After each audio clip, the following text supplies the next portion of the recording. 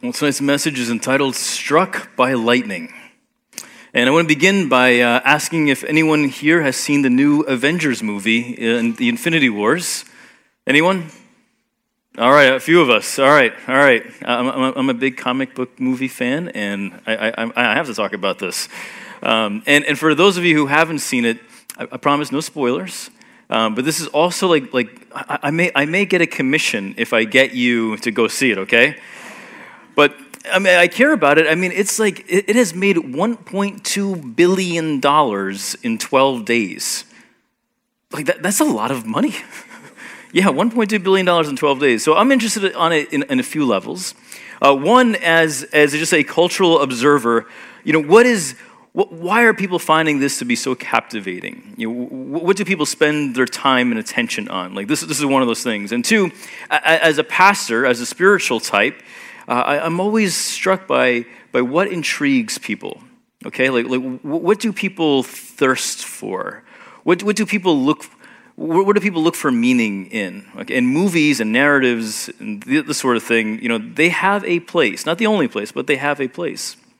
And I've long been fascinated by comic book stories and hero movies. And if you've been around me and some of my sermons over the past few years, you may have heard me reference a few movies and a few heroes over the years. And I'm very intrigued by protagonists that do superhero types of things. And I'm also interested in villains as well, because I think we get a picture of our humanity and also what we hope to see in God and divinity in these types of stories. So Superman is the easiest example I can think of. Someone who is stronger and faster and braver and more honorable than anyone else, right? Like this is what makes him Superman. And he fights against evildoers and he does these justice type of things. I remember as a kid watching him in cartoons, and he would fight Lex Luthor, an evildoer, and he would also catch falling planes from terrible tragedies out of the air. And that seemed like a really, really God thing to be, right? This is kind of what we want. Someone to do those two things, confront evil and save us from tragedy. And our hero stories and narratives, they've evolved over the years. And we're getting now more hero movies in our theaters because the technology has finally caught up with the imagination. And we have like these great special effects that can kind of pull off these live action movies. And so we get to learn about heroes and villains. And so this new Avengers Infinity War, like it's a thing. It really is a thing. Like they've made 18 of these, of this particular Marvel comic universe type of a thing. This is the 18th one, and more are coming. Just know. So we learned in the previews in this movie that there's this villain named Thanos, okay? And he is a ruthless warlord from a faraway galaxy from a planet called Titan. And again, I won't ruin anything, but it's important to people like me to make sure that the movie makers got it right, okay? So there's like this whole, comic book culture about it. And he believes that there are too many people in the universe, okay? He believes that the universe is overpopulated and it has made everything unsustainable. And these things are kind of, there's an allegory to these things, right? If you're concerned with overpopulation, he believes that we don't have enough food, we don't have enough shelter, we don't have enough opportunities. This limits the opportunities for the people that we care about, and this limits the happiness of the universe, basically. So he thinks half the population needs to be wiped out. That would bring balance. So he thinks he is noble. And we would find, of course, this to be horrifying, and that's why there are heroes that exist that are going to save the universe before he can click his fingers and wipe out half the universe, because that's the whole plot of the movie. In one scene in the movie, though, Thanos and his henchmen have defeated this people on board this spaceship, and one of his henchmen is making this proclamation, and he says something to the effect of, "Hear me and rejoice. You are about to die at the hands of Thanos. Be thankful that your meaningless lives have now contributed something significant to the balance. Your death serves a higher purpose." And it goes on and on and on. And you're in the theater, you're listening to this, and you're like, wow, that is alien comic book propaganda. And it sounds very much like any other form of propaganda, quite frankly, spinning the acts of destruction and evil and trying to make it sound good and noble. Thanos, and here's where it becomes relevant to us in church, he sees himself as a god, and he is the epitome of self-righteousness. He's the epitome of that idea of might makes right. And I know for some of us, like, we're not interested in this sort of thing. This sounds like, oh, this is really cute. Please get on with your sermon. But here's my problem with it. Here's my problem with it, and what makes it, I think, compelling to us tonight. Some of us see the true and living God, Yahweh, very similarly to that. Here's what I mean. Some of us see the true living God as a God of wrath. Some of us see the true and living God as a God that is arbitrary. Some of us see the true and living God as a God that loves and saves us if we say and do the right things to him. If you've ever had the thought that I better be on my best behavior in order to increase the chances of this prayer being answered, you believe in a form of this really poor version of God. You believe almost in a comic book God, because God is just so much better than those types of things. We'll come back to this, but we are in week 6 of our new series, Unbroken, that kicked off on Easter, and we've been working our way through the themes found in Paul's second letter to the Corinthians. And here in this section, we want to look at some of the most essential words of Paul's overall ministry and how he perceives God and how he perceives how we fit into this incredible role that we get to play in God's kingdom. And to kind of get to the shortcut of like all the theological and practical principles and tenets that Paul is describing, to get us up to chapter 5, Paul is saying, because of Jesus, everything has changed. Because of Jesus, everything has changed. And so I want to read to you 2 Corinthians 5:16, right in the middle of the context, right in the middle of the chapter here. And it reads, so from now on, we regard no one from a worldly point of view. Though we once regarded Christ in this way, we do so no longer.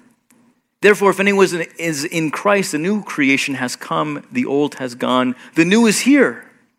All this is from God, who reconciled us to himself through Christ and gave us the ministry of reconciliation, that God was reconciling the world to himself in Christ, not counting people's sins against them. And he has committed to us the message of reconciliation. We are therefore Christ's ambassadors, as though God were making his appeal through us. We implore you on Christ's behalf, be reconciled to God. God made him who had no sin to be sin for us, so that in him we might become the righteousness of God. Oh man, I mean, like, there is so much good stuff in that passage. And the first thought that we want to unpack in this is that line in verse 17, and this idea of being a new creation. Therefore, if anyone is in Christ, the new creation has come, the old has gone, the new is here. Isn't that just a great set of words? The old has gone, the new is here.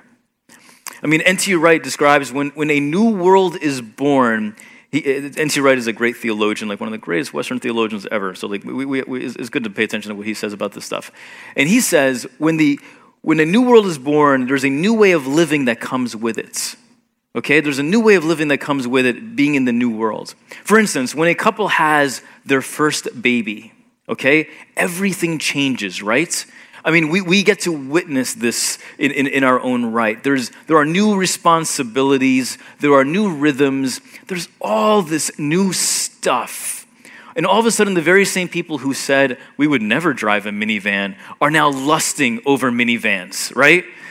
How many cup holders are in that thing? Because we need one not just for the cups, but we need it for the pacifiers and for the goldfish and for the toys and all sorts of things. You can never have too many cup holders in a van, right? And now there's no going back either, right? It's a whole new world.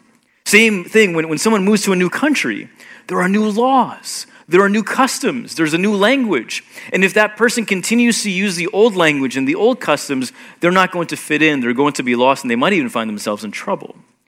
That's what happens when we also enter into the gospel of Jesus. We live out this new narrative. We live in this new world, and we can't be our old selves and experience the beauty and the richness and the love that is found in this new world. And in order to appreciate this, I think we actually have to go back a verse, to verse 16. It says, "So from now on, we regard no one from a worldly point of view. Though we once regarded Christ in this way, we do so no longer." So there's this old way of looking at things. I want to ask you tonight, do you feel new? Does the way that you look at the world feel new? Most of us don't just shoot our hands up and say, yes, everything feels new. In fact, that's one of our ongoing frustrations, is that things don't feel new. Things feel stale. Things feel old. Things feel like they're stuck in some form of a rut. And yet, if we pay attention, God is trying to show us something new. How differently have you viewed the world, though, since you've embraced the love of Jesus, for those of you who have embraced the love of Jesus? We've said in previous messages, here again, the context of what Paul is writing in 2 Corinthians really matters, because Paul is writing to recent converts in the city of Corinth. He is writing to Jewish believers in Corinth, and he's also writing to non-religious people who have non-faith backgrounds, and they are trying to make sense of this new system of seeing things. And he's saying, you are now a new creation. And I think also what's interesting for the letters of 1st and 2nd Corinthians, they are among the earliest writings that we have in the New Testament, which means this happens relatively early in Paul's ministry, if you will. So Paul himself, he was born into a Jewish home. He's a Jewish rabbi, like a legitimate trained Jewish scholar. But Paul has been Jewish longer than he has been a Christian. At most, he's been a Christian since that Damascus Road experience where he was struck by lightning in that sense. At most, he's been a Christian for 20 years, which means some of us have been Christians longer than Paul was at the writing of this letter, including myself. I'm just a little, I found myself kind of chewing on that as I was preparing for this message. I guess I've been a Christian longer than Paul was as he was writing this message. And I'm not saying that doesn't put me in any, there's no real scale to this thing. It's just perspective of old and new. And this felt very new to him. And I hope it feels new to you. Because it's not just about how long you've been a Christian, it's how new you see the world. Are you still learning the new things of God? Because if you're stuck in an old pattern, you're losing something. Jesus gives us a whole new way to see the world. Because of Jesus, we see the world in a whole new way. Moving on to verse 18. He says, all of this is from God, who reconciled us to himself through Christ and gave us the ministry of reconciliation. That God was reconciling the world to himself in Christ, not counting people's sins against them. And he has committed to us the message of reconciliation. Reconciliation, that's one of those really churchy sounding words, isn't it? It's like sanctification and justification and confession and reconciliation. Wow, these are just really fun words, aren't they? But they are. Once we start really understanding what reconciliation really is about, they're pretty amazing. They just unfortunately get stuck in that whole boring theology type of sound. But to borrow from great scholars again, what's interesting about this idea of reconciliation is that God has not invaded this world like an alien villain saying, I'm going to lay claim on this thing. Instead, God is redeeming this world back to him. God is saying, you are my beloved creation. You are in this beautiful world, and we are going to redeem this. I want to have you back. I want to be reconciled to you. It's like a great symphony of reconciliation composed on that hill of Calvary. And we get to play our parts in this symphony. That's what this type of Christian reconciliation looks like, where we get to be reconciled to God and reconciled with each other as we play this beautiful symphony to a world in need, a world that is hungry for something beautiful like this. Because in Christ, something new has actually happened. And it needs to hear this message of reconciliation. And this is what Paul is inviting us to. And so here at this point in the sermon, I would like to give us a little bit of that gut check. Where I hope these words don't just wash over us, where I hope we just don't read these words and we gloss over them on the page, but instead where we ask ourselves, do we really believe that there is a God worth being reconciled to? Because if we're half-efforted in that, we're going to find that reconciliation doesn't really mean a whole lot. And we're also going to find that our worship isn't really that significant. And we're also going to find some ideological problems, like in the problem of pain and evil and suffering. We're never going to be satisfied with the answers that we find, and we're not going to be satisfied with this hope that we sing about if we're not fully reconciled to this amazing God. If you believe that God loves you and that your response to God is one out of love back, that is a great start for reconciliation. But if you have some fear, if you're not sure if God is angry with you, and that is a predominant tone in your relationship with him, you're going to miss the fullness of reconciliation. I talk to people who are not convinced that God really loves them. I mean, they'll say things like, I know that I'm supposed to believe this, but I have a hard time believing that God really loves me because of the things that I have done. And I think it seems that God might love other people more. And I'm telling you, that's the sort of thought that we're going after tonight. That's what we want to confront. Because if you're stuck on that, you're going to, again, miss the fullness of reconciliation. And all these things that we go through with worship, they're going to feel like hoops that we're jumping in. I don't know about you, but I have paid lip service before, right? I remember as a kid when my parents made me say sorry to someone that I really wasn't sorry to or for, right? And they kind of drag you up to the moment and say sorry, and you're like, oh, I'm sorry. And it's not really a great sorry, right? But it's the best that you can do in that moment. I also remember paying lip service in other ways, like when I was 15 and I fell in love with a really, really great girl. And it was real love. Okay, it's 15-year-old real love, okay? And it was great. We were having a great week together. And she came up to me at the end of that week, and I thought she was going to tell me about her undying love for me. But instead she said, I think we're better off as friends. And because I'm quick on the draw, I'm like, yeah, I think so too.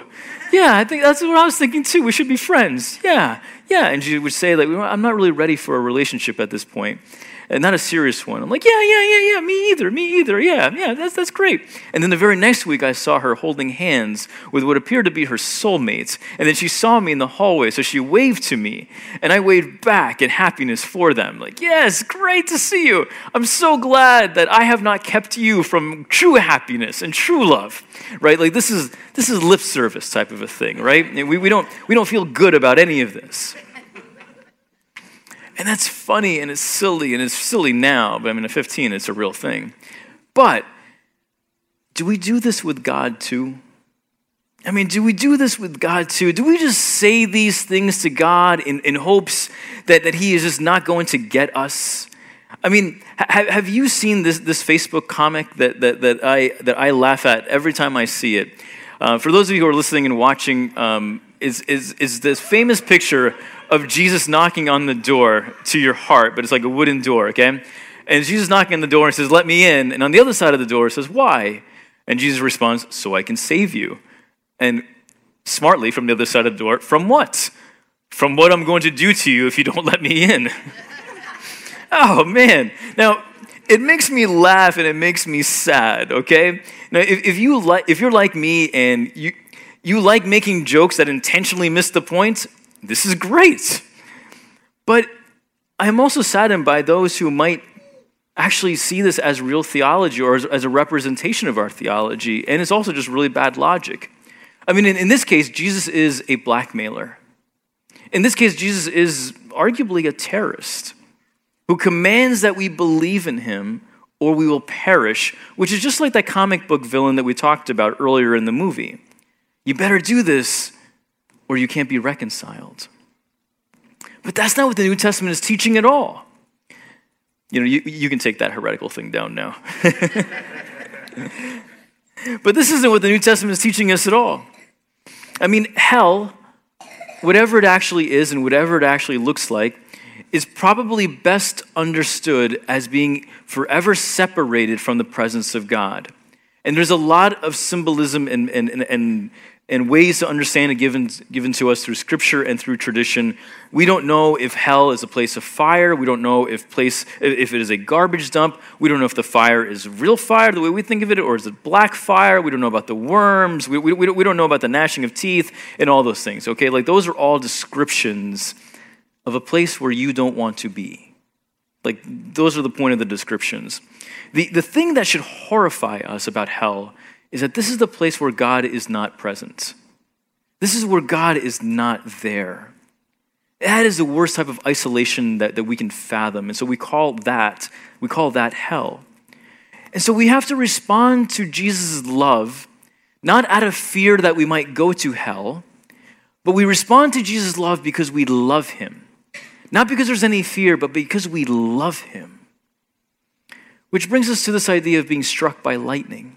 If you're afraid of not believing because you're afraid that God is going to strike you down, not maybe with a lightning bolt, but with maybe a form of disease or some type of misfortune or something really terrible, I would like to talk you out of that position tonight. Struck by lightning. I went back and forth if I wanted to title this message after something like that.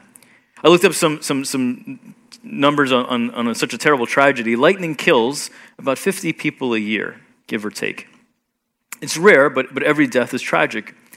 But again, I couldn't shake this feeling that people have this idea or this image of God that he is up there striking people down. And something bad might happen to me if I don't give God what he wants.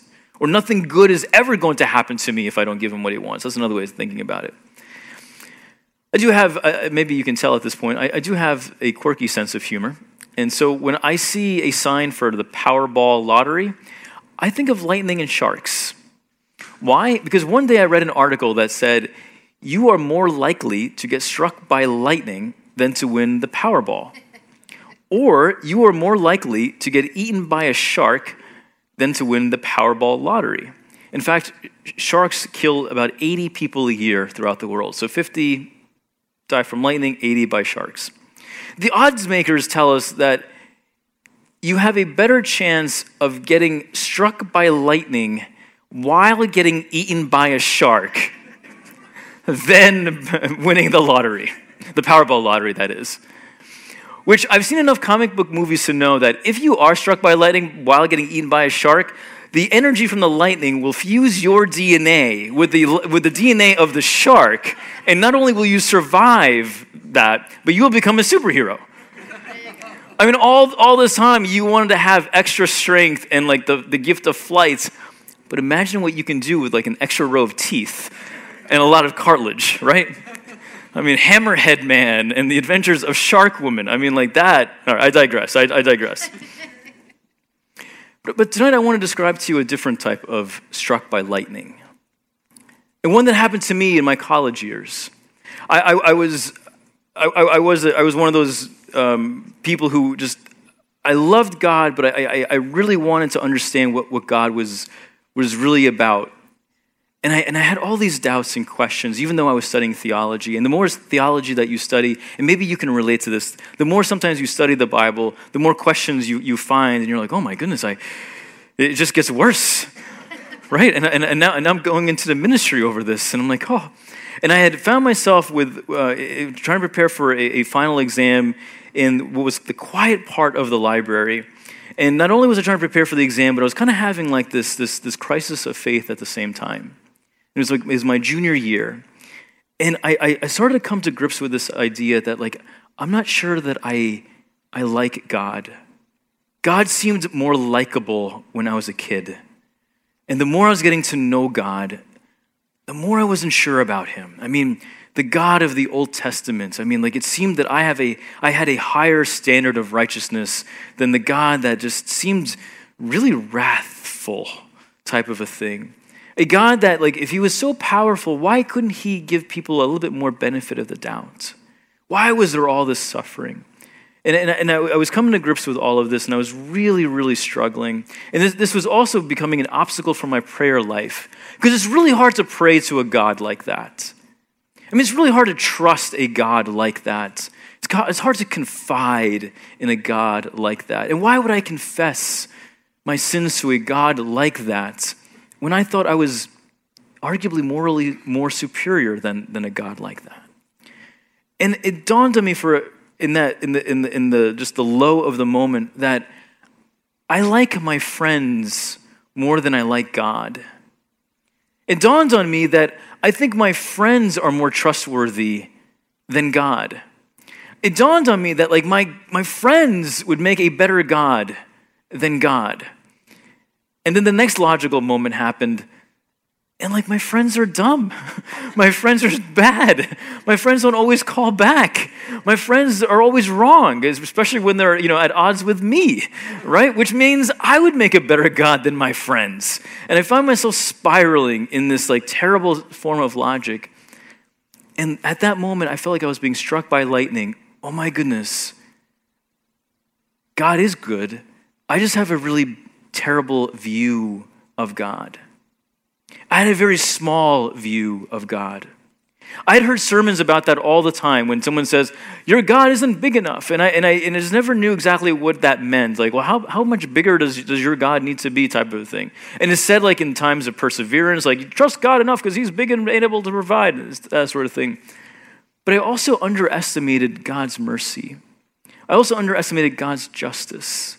I also underestimated my limitations and just how incredible and how wise God actually was. And that was my lightning strike of, I'm not sure if I'm going to ever be able to understand the problem of evil and suffering, but I am going to trust that God is more just in dealing with this problem than I give him credit for. That was a whole new chapter of faith. And I ask you tonight, do you need a lightning strike like that? In your own way, not in my way, but do you need a moment like that from God where it feels different, that it's not this version or this vision that I had of God, it's something much bigger. If you need that, I invite you to pray for that, because that is a paradigm shifter. And that is also what it means in Paul's words here, to move from that old way of looking at things to this new creation. And that may be something that you are missing tonight. If your Christianity, if your faith feels stale, this might be the reason for it. And this also, again, might be the reason why you may not actually feel fully reconciled to God. If there's something that feels hindering or limiting to you. As we move into the last piece of this night, we look at these last two verses. Verse 20, it says, we are therefore Christ's ambassadors, as though God were making his appeal through us. We implore you on Christ's behalf, be reconciled to God. God made him who had no sin to be sin for us, so that in him we might become the righteousness of God.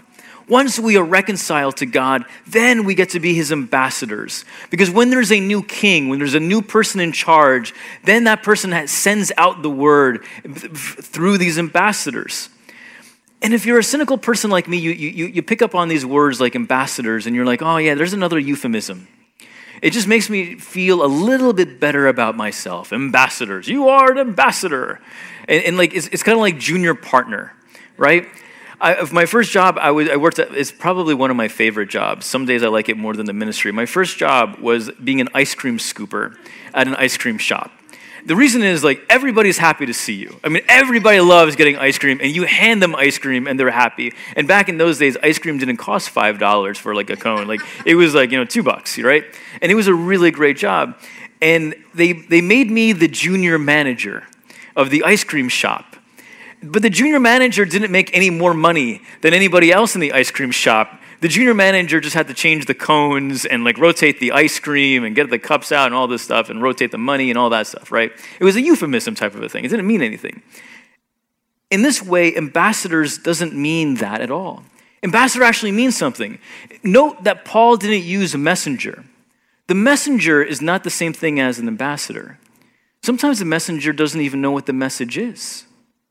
Think FedEx. I mean, many times the messenger has no idea what's contained. But the ambassador is totally different.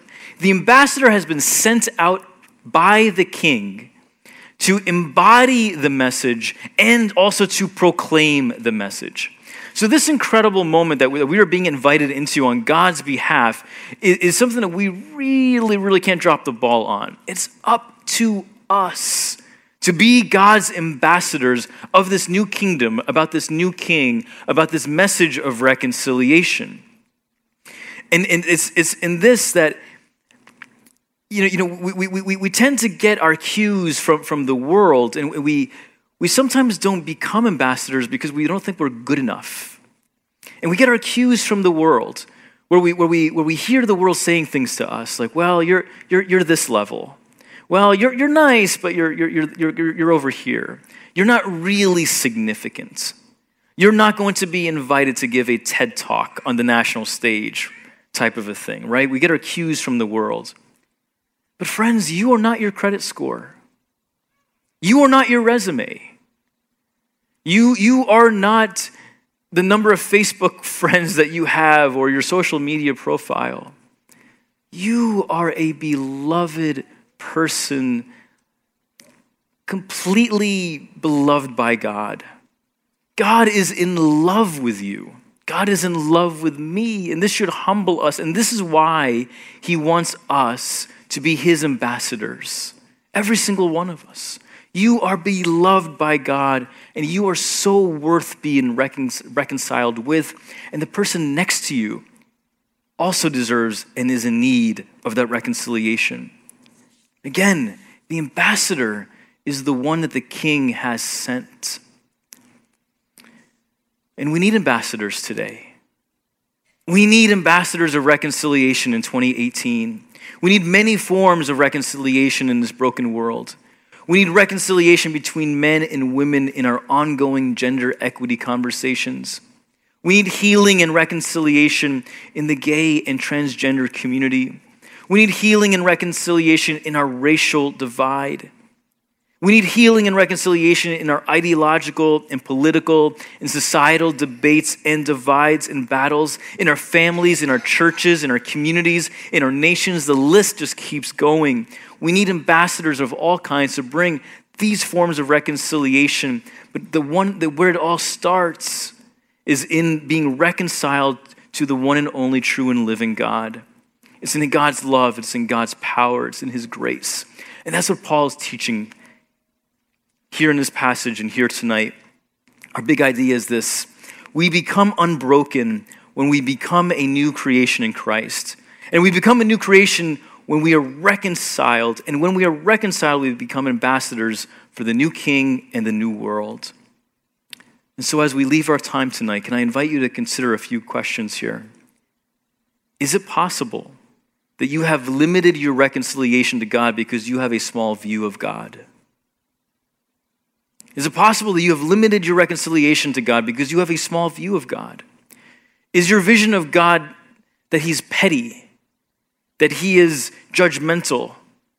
Do you have a friend in mind that would make a better God than who God is? Because that would be an indicator that your vision of God is too small. Do you see God similar to a comic book villain? Do you see yourself as a new creation? I mean, when you see yourself as a new creation, it ought to feel good. It ought to feel beautiful. It ought to feel powerful. Do you see yourself as that? And lastly, do you see yourself as one of God's ambassadors? If you feel hesitation on any of these questions, I invite you to close this time with me by really reflecting on these words that I will read to you together here in this passage that we've been looking at. So from now on, we regard no one from a worldly point of view. Though we once regarded Christ in this way, we do so no longer. Therefore, if anyone is in Christ, the new creation has come, the old has gone, the new is here. All this is from God, who reconciled us to himself through Christ and gave us the ministry of reconciliation. That God was reconciling the world to himself in Christ, not counting people's sins against them. And he has committed to us the message of reconciliation. We are therefore Christ's ambassadors, as though God were making his appeal through us. We implore you on Christ's behalf, be reconciled to God. God who made him who had no sin to be sin for us, so that in him we might become the righteousness of God. Oh, those are true and powerful and amazing words. Would you pray with me? Lord, we thank you for these true and amazing words. And we pray, Lord, that you'd help us unpack them more and more into our hearts. And not only unpack them, may you help us to live them out, Lord, by your strength and by the power of your Spirit. Show us, Lord, what it means to have a bigger vision of who you are. We ask you, Lord, that you would continue to teach us new things. We pray, Lord, that you would teach us what it truly means to be truly reconciled to you, and that we would be your faithful ambassadors to a world that is in need. So as we leave this place, Lord, we pray that you would meet us exactly where we are at, with all the problems and challenges that we face in our daily lives. We pray, Lord, that you would speak to us there, and so that we might become your ambassadors of reconciliation to a world.